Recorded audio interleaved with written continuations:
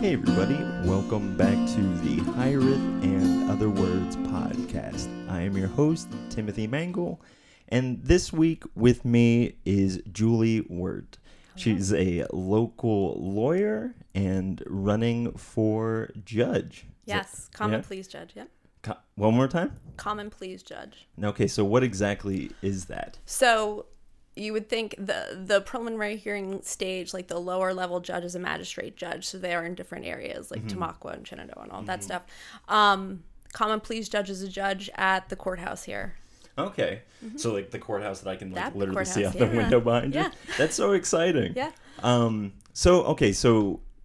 mean, this is the first time that we've ever met. I asked you before if we had met before, but so this is the first time. So do you mind just giving me and the listeners a little bit of just your backstory, how you got into law and all these things, and yeah, we'll take it from there. Okay. Well, I grew up in Pine Grove, so I graduated from high school there, and then I went to the University of Pittsburgh. Oh, and nice. I studied art history and business. I was really? a dual major. Yes. Don't ask me the names of any paintings or to identify them because I won't be able to do that. But That's funny. Art history and business. And then I went to Widener University School of Law in Harrisburg. Okay. So when I graduated there, I actually clerked for a judge here in the county, and I've been here the whole time. Wow. I have my own law practice now, and I work. I have a contract with Women in Crisis, so Right. I help domestic violence victims, and I'm also at the DA's office. So I'm a prosecutor. Wow. He's wearing a lot of hats. Yeah. A lot of good legal hats. So, how long do you have to go to school to be a lawyer? 3 years. 3? Oh, Yeah. really? Okay. So, did you decide after art school and business school that this was something you wanted to do?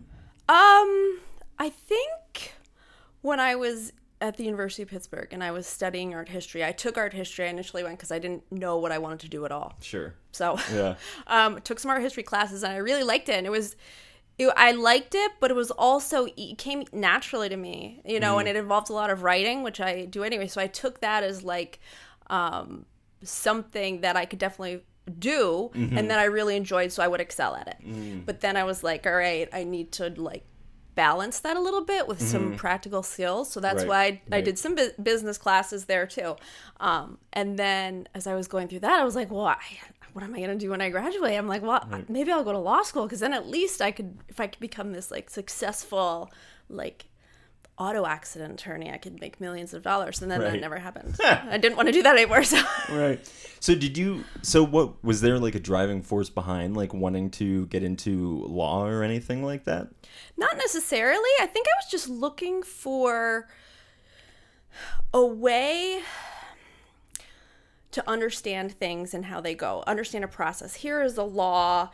Isn't it clear cut? Can we make something clear cut where we know this is what the answer is? And I think I thought it might be more like that, and it turns out it's not like that at all. No, yeah, I'm sure there's a lot of I want to say canoodling, but that's not the right word. But the idea of looking at a law and then figuring out, well, what does this actually mean? I'm actually super excited for this conversation because I don't think I've ever talked to anybody about this. Okay. So I always get very excited, diving into new fields. And also I feel like it's a lot of fun questions to ask for people at home who are I've also never had a conversation with a lawyer or someone who's trying to be a judge, yeah. So I'm very.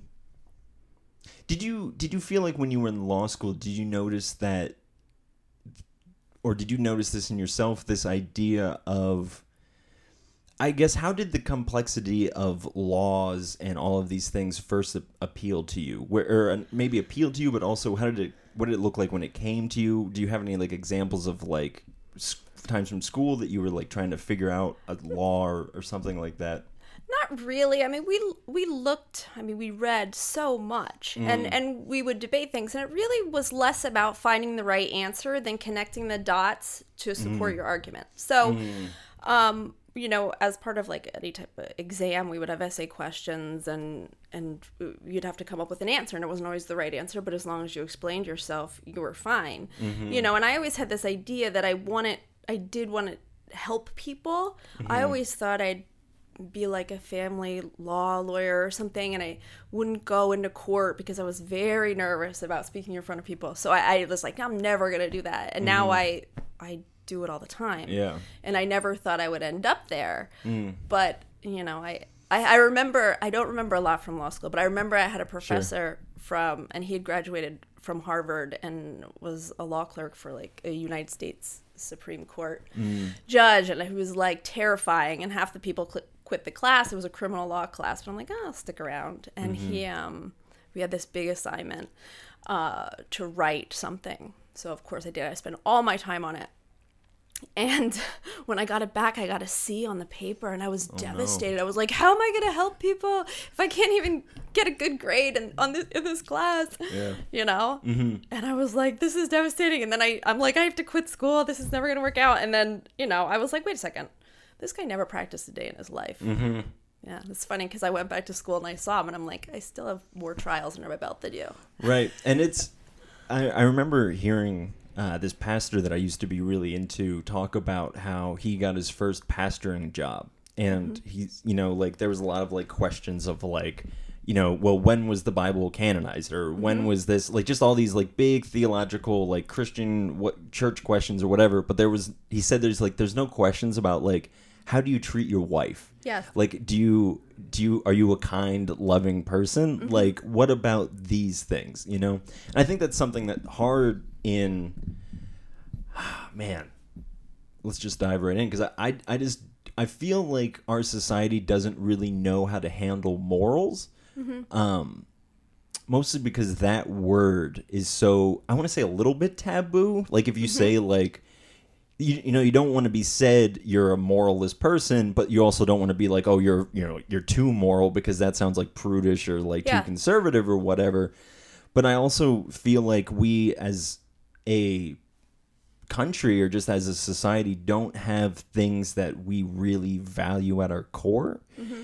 And so that's one of the things that I do admire about like, the Constitution or like some laws that are put in place, or like these are put in place because they're realistically the best things for you. Mm-hmm. Like, and if you would sit and think about like, and I'm sorry I'm talking so much, but like I was, obviously I was thinking about this today, and I was thinking about because I'm a very big picture guy. I'm always asking like, how did we get here?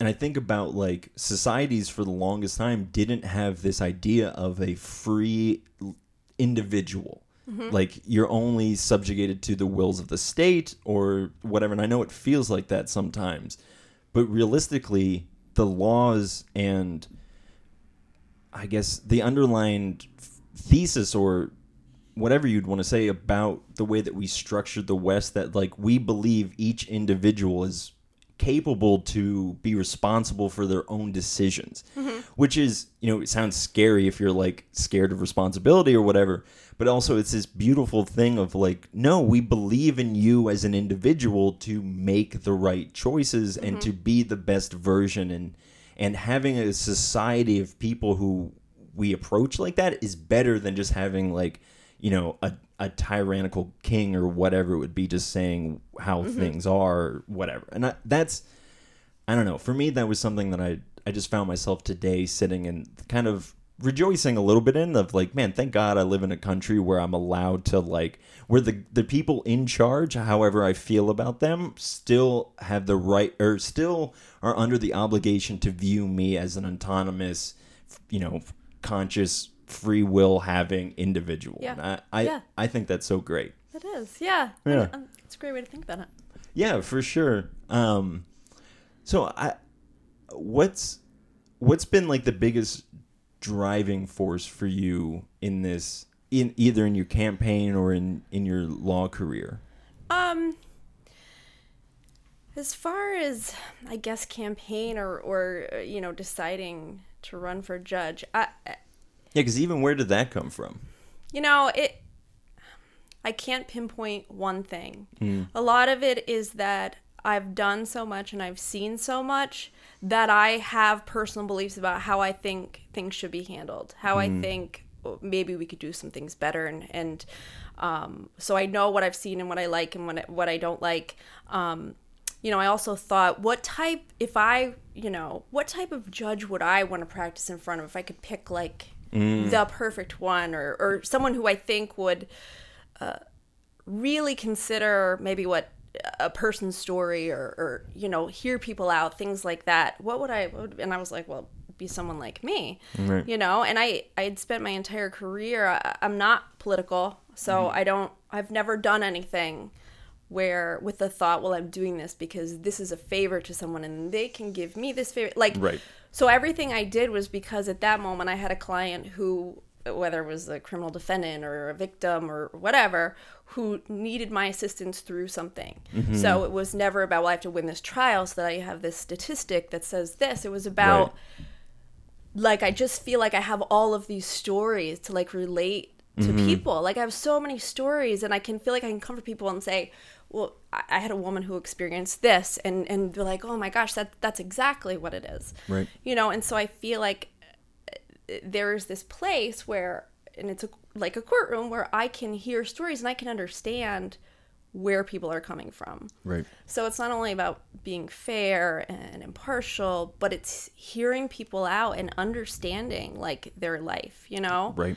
We all, look at our families. We all have people with, that could have substance abuse issues, mental health problems, like, and understanding that goes on everywhere. Mm-hmm. And having compassion for that, I think, is important. So really it comes from just wanting to be like a good person and hear people out, and maybe I can make a difference, with, if it's just one person, it's one person, but maybe I can have someone do something better. We have cases where, I've seen defendants, they go to state prison and it's like it's horrible, and they'll come back and they'll thank the judge and be like, that actually put me on the right path because I was able to do these programs or whatever. Now I'm reconnecting with my family, and and it's like there can be some good out there, and maybe we can make the world a better place, right? Yeah. As ambitious or naive as a goal as it sound. And we were talking a little bit about this off mic, but it's like, man, it's better to be somebody who's at least trying to make the world better than to just be someone who, sits on the sidelines as kind of the game is being played, right? And and it just sounds so cliche or whatever, but it's like, man, you just don't know the impact of one good deed, and because the world is just so easily filled with negativity and all the synonyms for that, but it's a thing of intentionality to choose to be doing good, to like you're saying, to sit back and be able to be, what's the right word, unpartial, not partial, unbiased, all of these things. And I really do appreciate that you understand that people didn't get where they are just, in a puff of smoke. Like, it actually, there's a history of events that happened to lead that person, regardless of, again, if it's a victim or somebody who's the victor, or not whatever the word would be, causing the harm, the abuser, that they didn't just like wake up and like decide to be this person. And the same thing with drug addicts. It's like, you just, I remember saying this to somebody one time, and I can't remember if it was on the podcast or not. I think it might have been, but I remember saying, I'm like, no drug addict I've ever met has been like, I had a good life. Yeah. I got here just, I don't know how I ended up here. Most of them are pretty much like, I can tell you like what happened to me and like how I got here. It's pretty clear for them. And so I think, again, we're at this weird intersection in society of being able to see, like, because I see these debates a lot online, and I'm sure you do, the idea of like, mental illness versus choice and all of those things. And I think a lot of people want to either draw a line in the sand and say it's one or the other, because we don't have space for paradox or for this idea of, well, two things can happen that look different and exist within the same person. So you have somebody has whatever depression is, or manic behavior, bipolar disorders, personality disorders, whatever it is that these people are subjugated to, but then they also have to the extent of their ability to make choices, you know? So it's, I think it's a lot easier for people to be like, I think this or I think that, instead of like just sitting with these individuals and just being like, talk to me, tell me how you got here, you know? Yeah. Have you always been someone who's like listens or like wants to like see how a person has gotten to where they are? Is that like been a big trait? Like I'm not easily bored. Like I could find interest in almost anything. Okay. And people, the way they process information can be amazing, and the way they tell you things, and it's eye-opening to see how people perceive the world, because they don't perceive it like I do. And you know, it's interesting to hear people talk about that. So I always would rather listen to people. I mean, because I have crazy stories that I can tell all over, but you know, hearing what people have gone through, and you know, and everyone has stories, you know, and I think a lot of people think that they don't, but you do, because you're just experiencing things, and like everyone has something to share with the world. And I also really like the idea of, and this is something that I'm not a very good listener, and I would love to be a better listener. That's part of why I do this, because, you know, I learned this from Jesus, and I know I've talked about this before on the podcast, is whenever somebody would come up to him and ask him a question about, like, you know, what do you think about this or whatever, he would always say, well, what do you think? And I love that for two reasons. One being because you can start a conversation from the other person's perspective and then instantly like know how like their jumping off point, but also they're going to fill you in on the gaps in your own perspective, right? You're going to see something. If you're coming to a person with, if somebody comes to you, just whenever, if you ask a person a question, or like the Jesus circumstances I just set up, if you learn to listen properly, those individuals will teach you something that you didn't already know, or show you something that you already didn't know.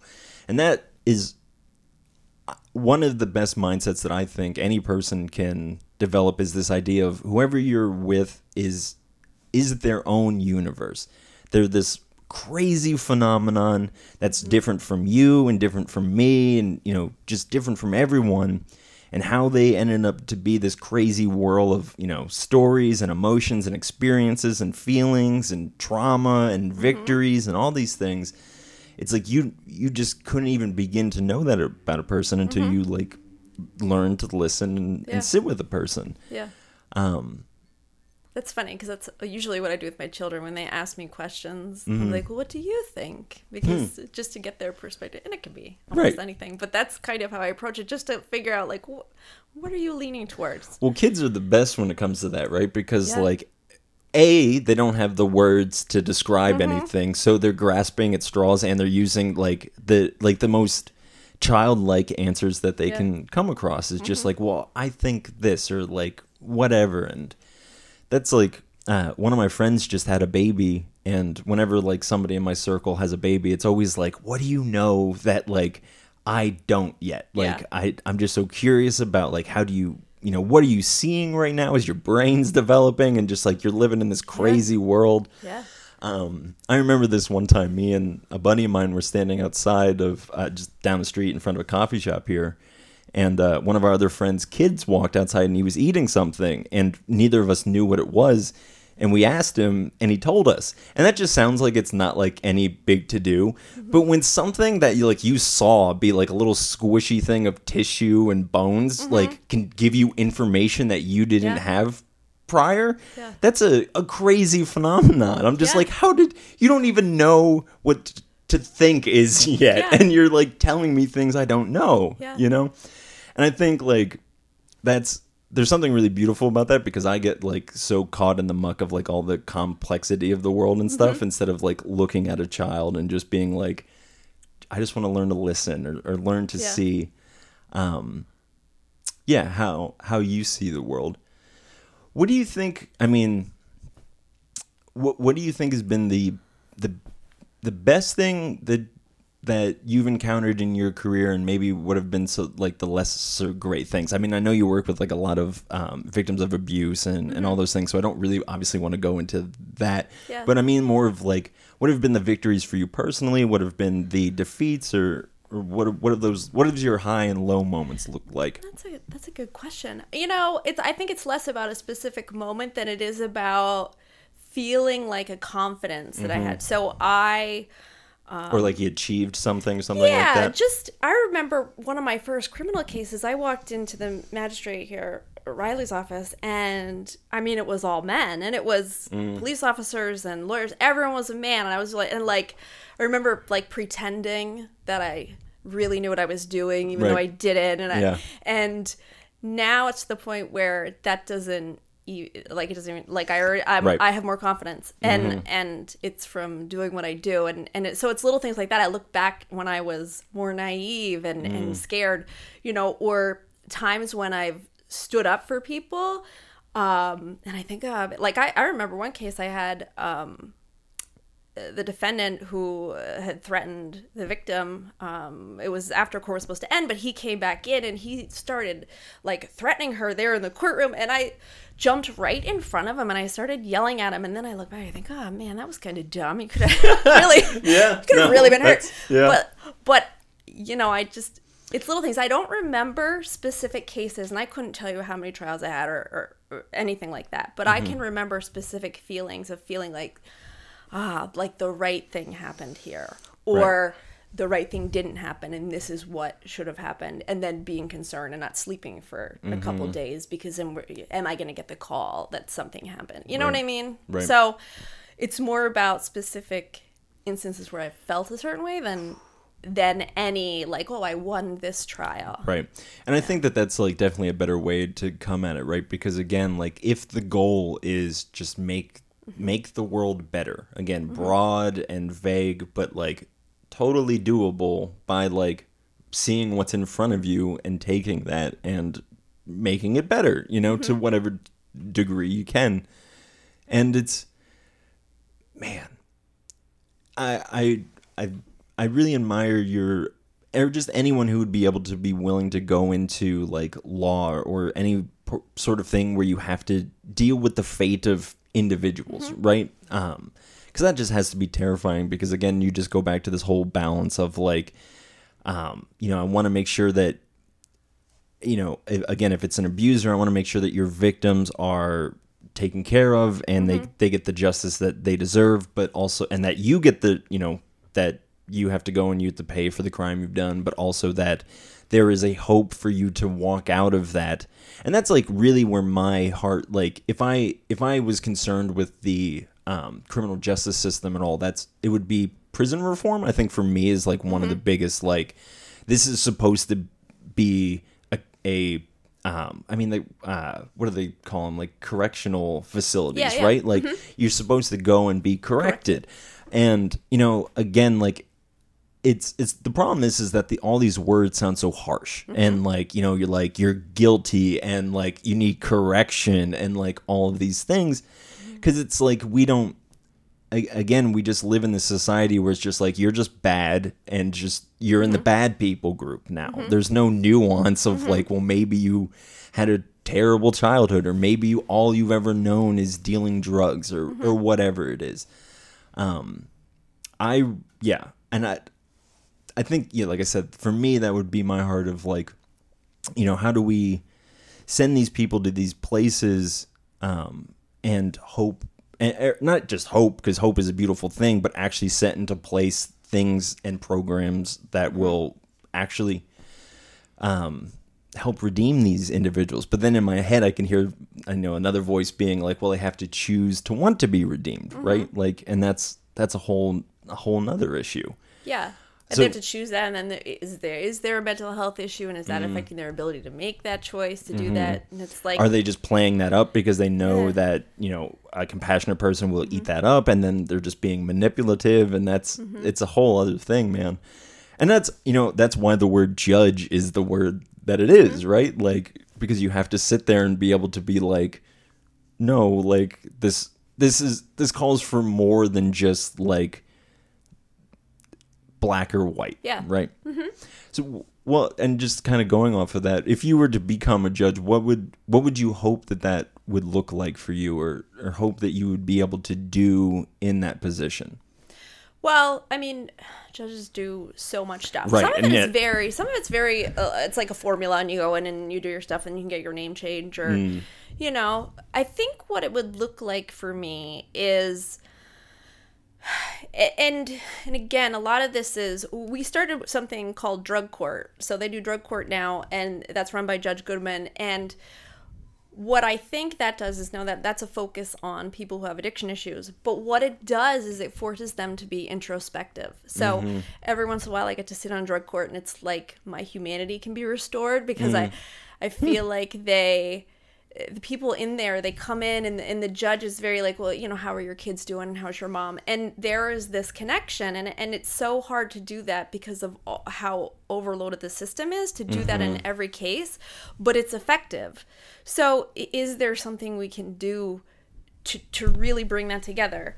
And it would be nice to have something like that, to have like people who maybe are very violent offenders, but they have something low level, and if they get involved in the prison system, and they could go down a bad road, but maybe we could do something else. And it was funny because I actually saw a woman who I was watching something on YouTube about a woman she's a judge, and I believe she might be a judge in New York, perhaps like the Bronx, Harlem, something like that. Yeah. And she said one of the things she does is she makes part of her sentence an order that that the defendants have to like write an essay, like so they have to be more introspective about what do you think is like one of your best traits, to make it less like this crime, while it deserves certain punishment, does not define your entire life. Right. So if you can be introspective and say, I'm more than this, well, what am I? Well, maybe I'm a great older sibling, or maybe I'm an excellent spouse, or something like that,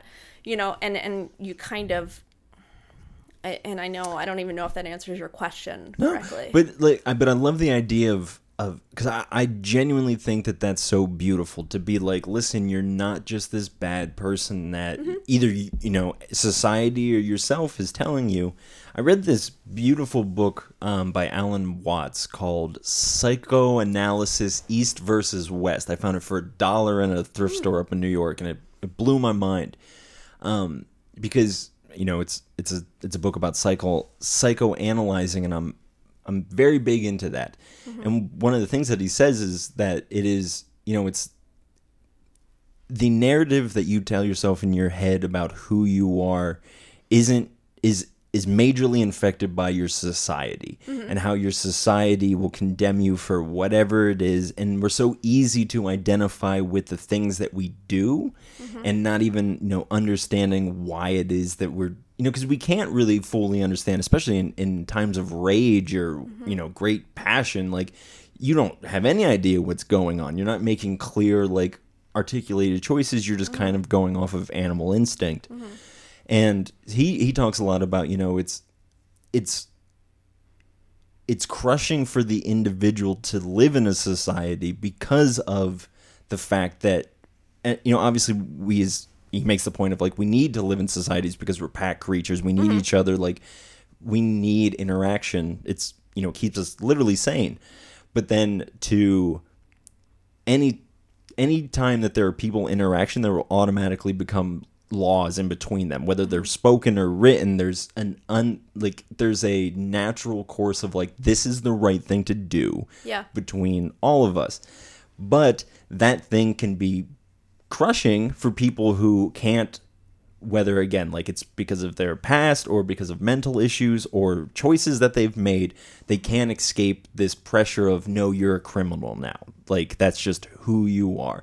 And, like, even, like, it breaks my heart, like, because, you know, I've applied for jobs, and I think, like, if I had a felony right now, like, how, and I understand, like, why, like, it's good to be informed about who you're hiring and all these things, but, like, just the shame of being, like, I did this thing, I paid my, like, time, but I still have to tell you that, like, I did this. And again, like, I understand, but it's, I wish we had the same compassion for people who did stuff like this the same way we do for people who break their arm or like speed and break the law like that, or do something like that, because it's like, well, we understand that it's because of your circumstances and how you ended up, and obviously I'm not trying to like forgive anybody for anything, but like you were saying, there's a whole lot of reasons that a person ends up where they are.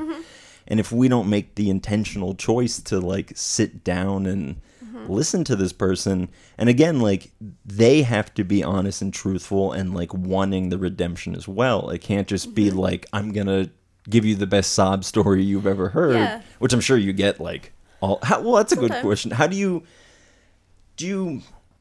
have to like walk? How do you perceive, like, what is there like? I'm gonna bring up a random story from the Bible and we'll just go from there. There's this king named King Solomon, and he has to make a decision between these two women are fighting over a baby. And they're like, it's my baby. No, it's the other baby. It's my baby. And Solomon says, well, bring me a sword and I'll cut the baby in half, and one half can go with the other one and the other half can go with the other. And the one woman said, oh, like, no, like, don't cut it in half. Like, please just give it to the other woman. It's fine. And he's like, oh, that's your baby, because I know that a real mother would be like, it's better for it to be alive and somewhere else.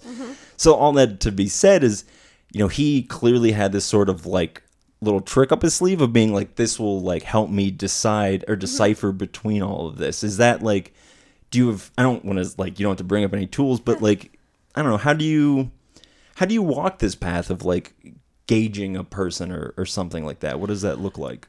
Well, I think you can tell a lot just by how a person presents themselves, or even how they may have interacted with the police, or when we live in such small communities here in this county, people will steal something from a convenience store, and the store owner will come and be like, I know his mom, like, he's a good kid. Why is he doing this? It makes no sense, and we take all of these things together with, I'll be sitting in a magistrate court and I'll have the convenience store guy be like, I just want this kid to straighten out. He needs to, okay. And then, see what does the officer think? How is he with you? Yeah, he was really great. He was fine. And we'll try and come up with a resolution that maybe doesn't end up with that person having the charge. Maybe we'll say, well, listen, let's see, does he have an underlying drug issue? Is this appropriate for maybe a drug court? Could he get ARD? So that's like a program we do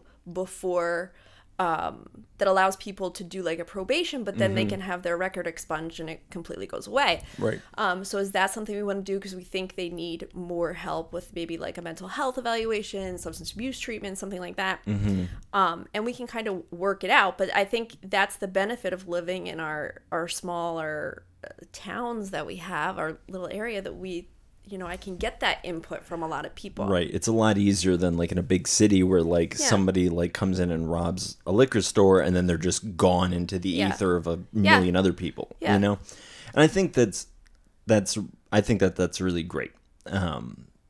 Because I think, again, because it's not like they didn't just, there isn't this thing called the law that exists and you offend it, or like it just, the law is just this complex thing of these rules and whatever that overlap, but there's people that these laws are supposed to help and represent and keep safe and all of these things. So you want to go back to the person, and again, taking the example of the convenience store of being like, well, like, what do you, like, how do you see this playing out in a fair and just way? Because I think, that's good to be like, to get that person being like, obviously you don't have to go off of it, because if they're a crazy person and they say, we put them on a rocket and we sent them to the moon, like, it's like, well, we can't do that. So, like, I think that's great, because you're bringing the offended party in as well. And again, if it's about reconciliation or redemption, then that's really where that's brought about, because you're talking with the person who's been offended, or a victim or whatever, and you ask, like, because again, it's about what I feel like you're saying is this idea of feeling the intuition, or just like being able to. I mean, we all can tell when we're in the presence of somebody who's like, oh, we should be a little like, this guy seems like it's a little sketchy or whatever it is. It's. I mean, I trip out about the fact that like nonverbal communication is like not even just like the majority, but like the vast majority of how humans communicate. And it's crazy because it's like, well, what it's this intuition or this, second voice that we're feeling of just like it knows and it understands. And that's, yeah. And again, because we have a society that's very like focused on like I can only do things if it makes sense or if it's very logical. And then you talk about like intuition or like gut feeling about things. And then people get a little bit like, oh, I don't know what that means.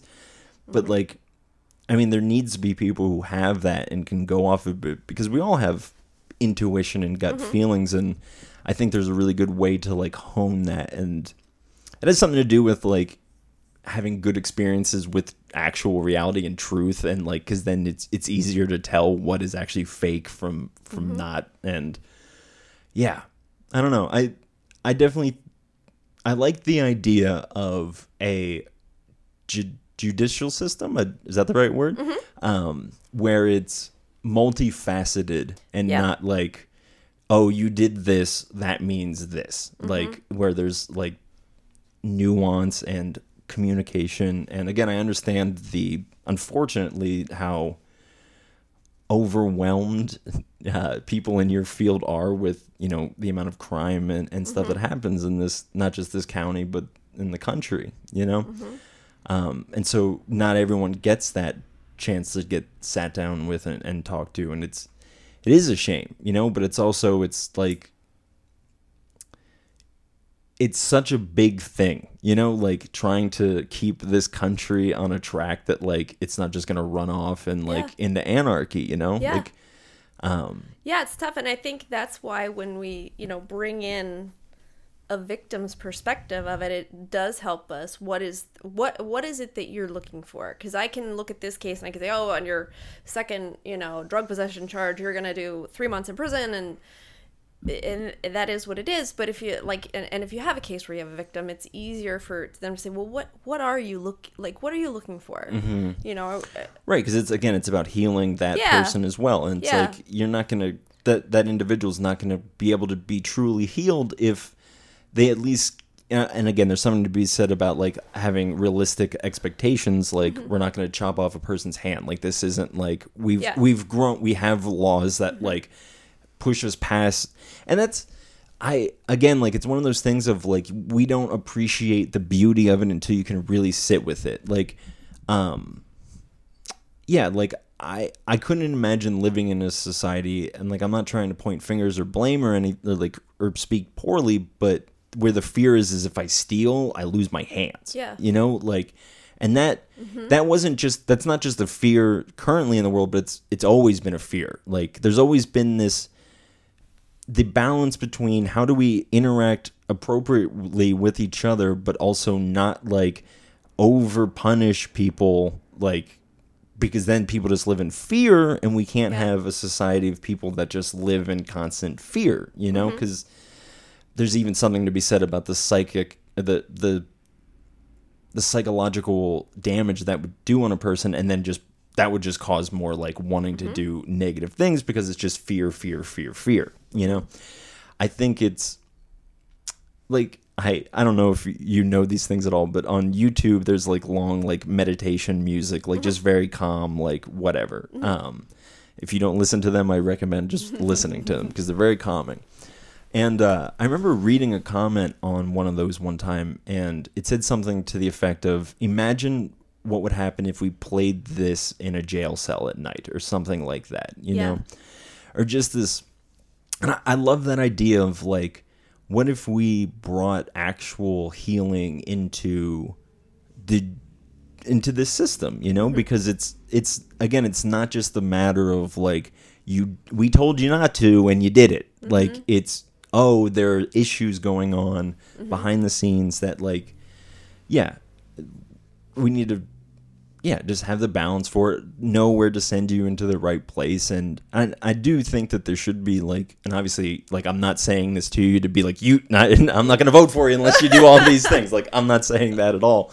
It's just like me fantasizing about like this, again, like because I don't think we're a real full society unless we're actually actively trying to better the least of these, you know, like, and the saying of like, you're only as strong as your weakest link, and that's absolutely true. Yeah.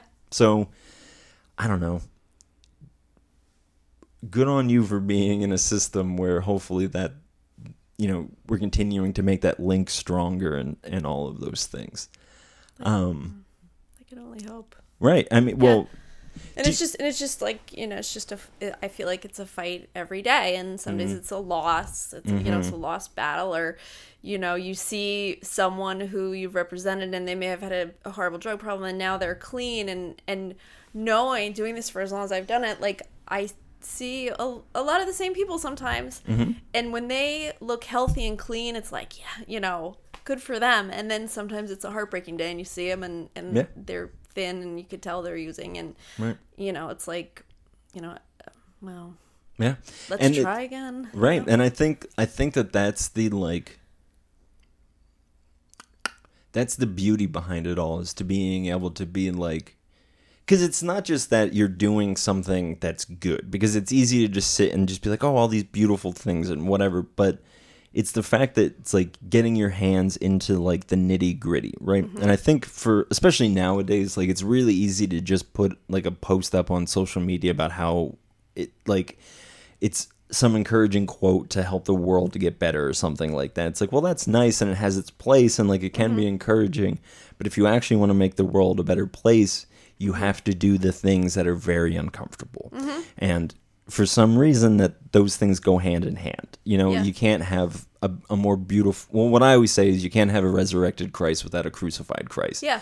So the world needs...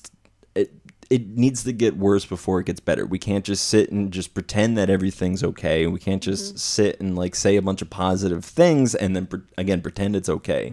We need to be engaging with the people of the world who need help, And God, I was reading a Spider-Man comic the other day, and there was this quote by Aunt May, and it was she was helping some criminal or something, and the criminal was like, I don't deserve this, and she said, help isn't something that or people in, oh crap, I dropped the ball on it.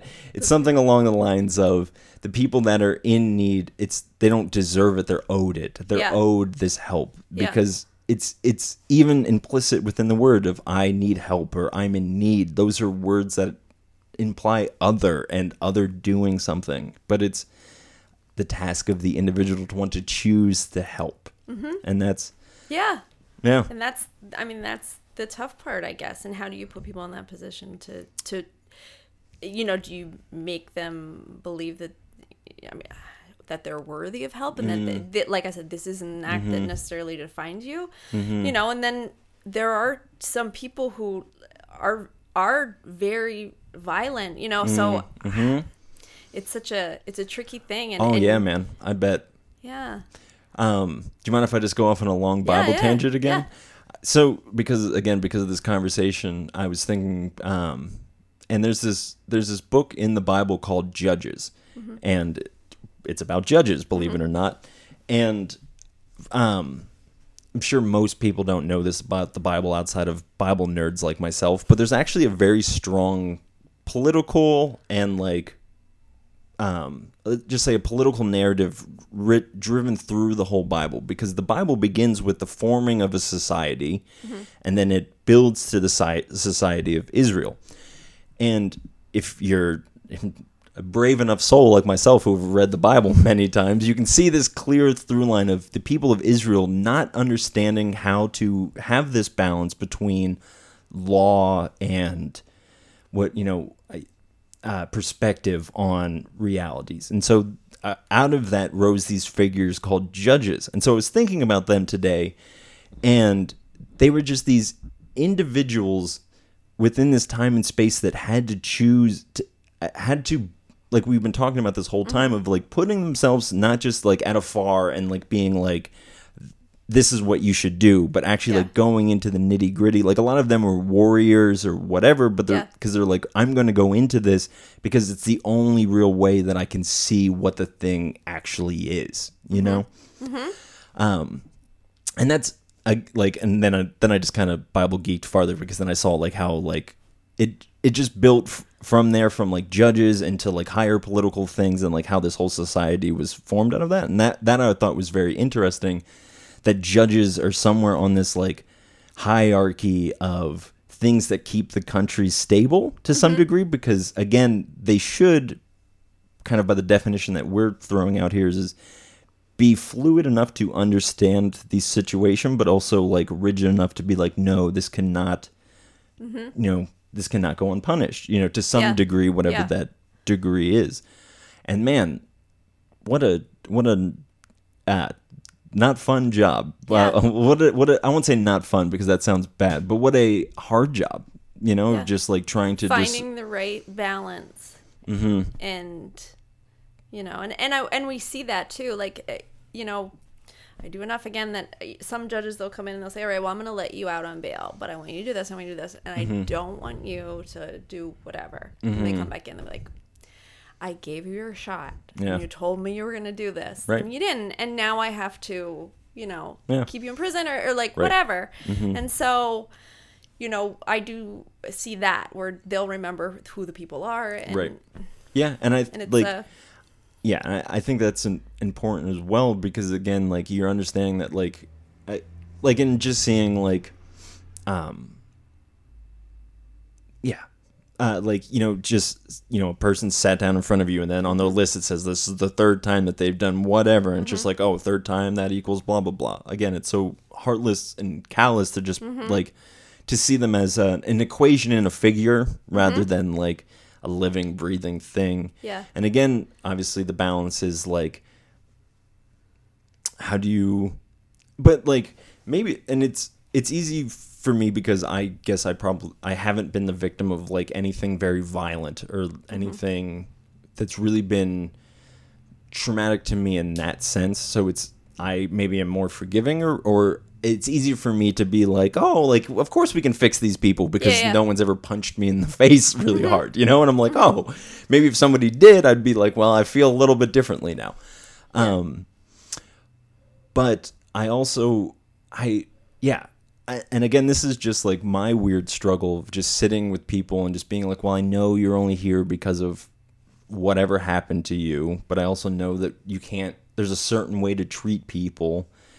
And then that's usually where like where I'm like sat, like just being like, I don't know what to do other than to just love you and just be like the best version of myself. And like, hopefully, I mean, obviously there's a whole law system that is hopefully going to be able to help them and redeem them.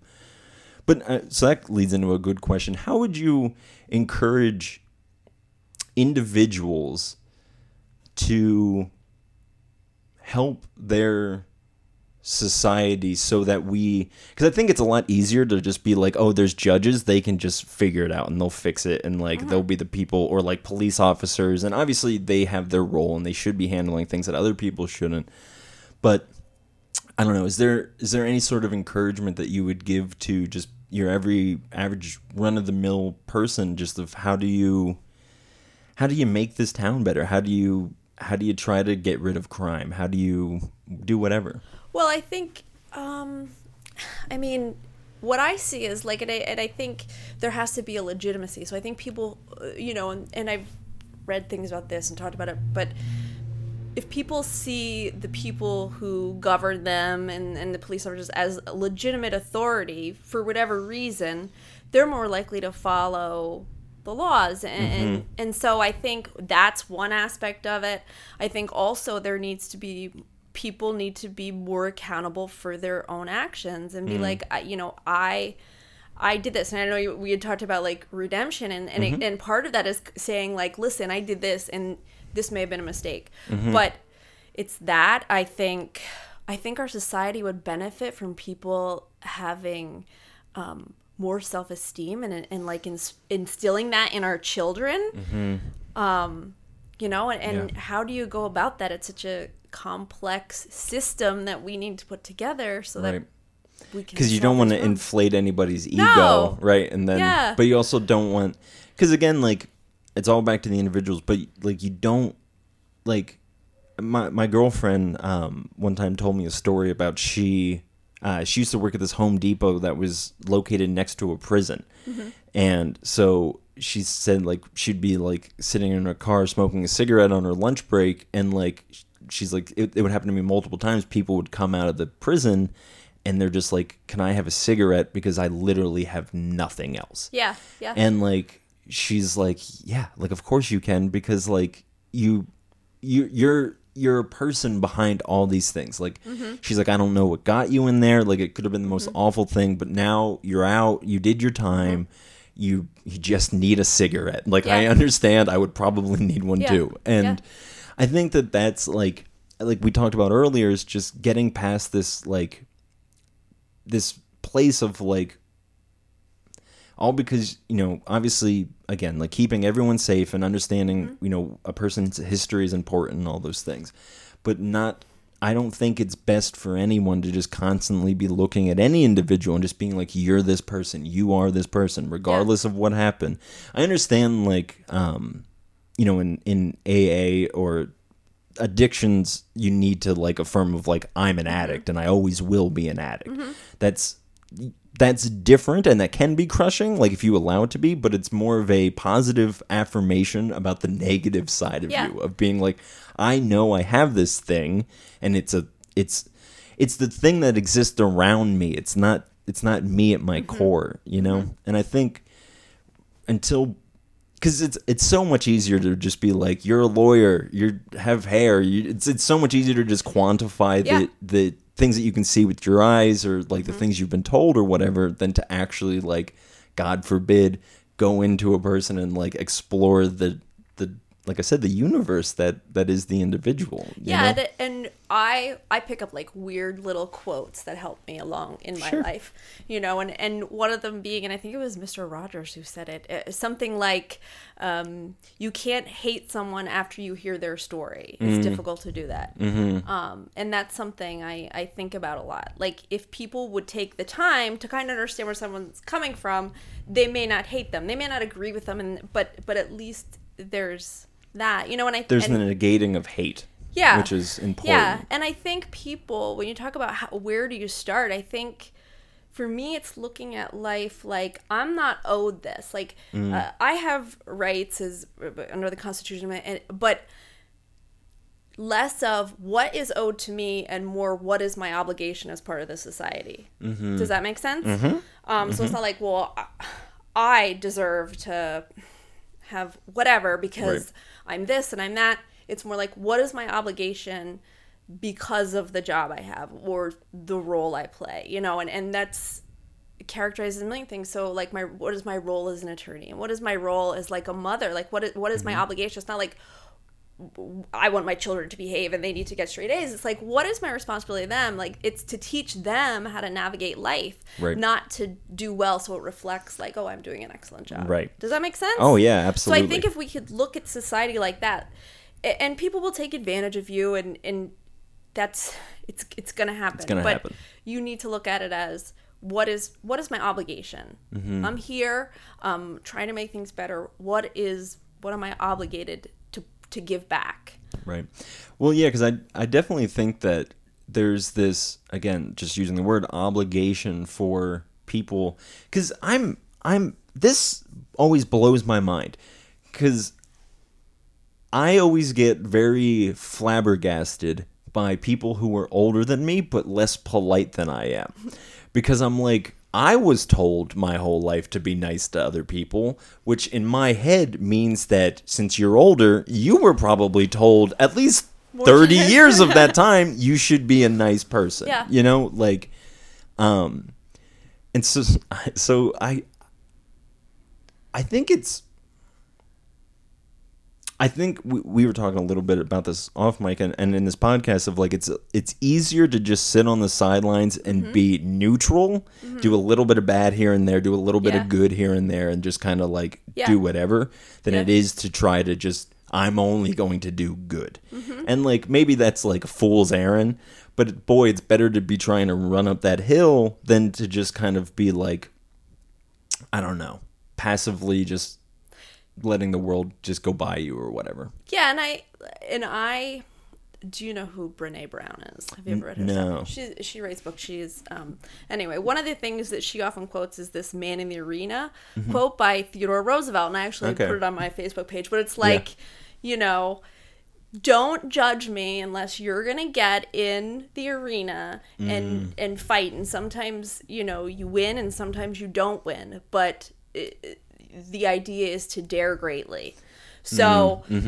It's easy to sit on the sidelines and say, well, they should have done this, they shouldn't have done that, or this is the way things should be. But it's a whole different story to say, I'm going to, like sometimes I feel I'm going to stand up for someone here and I'm going to go to court for them and I will fight tooth and nail and I may lose terribly. Right. But the victory for me is just stepping into that space and having someone say, like, this person has my back, right. You know? Yeah. Well, we're coming up close to an hour. Is there anything you'd like to say to wrap this up? Not really. Yeah. Yeah. Well, good. Thank you so much for coming on and doing this. Thank you for having me. Like I said, I get really excited when I get to be able to talk to. I have a big problem of just like being like, these are my thoughts. I'm going to throw them at whoever will listen.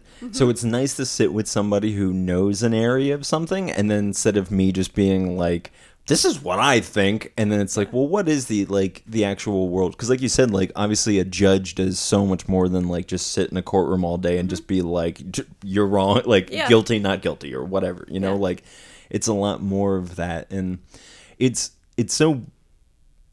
Having that perspective is such a beautiful thing because society is filled with that, filled with people who just, you know, have a different perspective on life because of their experiences, because of their careers, whatever it is, that the way that they perceive life and the way that they, you know, just engage with it is different from person to person. And if there's anything we're saying through this podcast is every person is unique. Every person is a universe. And yeah, I don't know.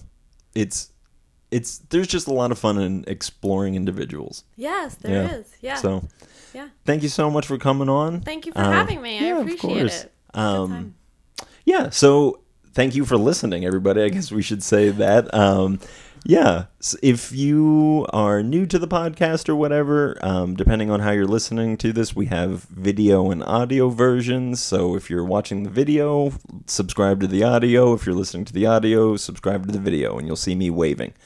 But yeah, we also have a Patreon account if you want to sign up for that. Get some not free bonus content, but bonus content. And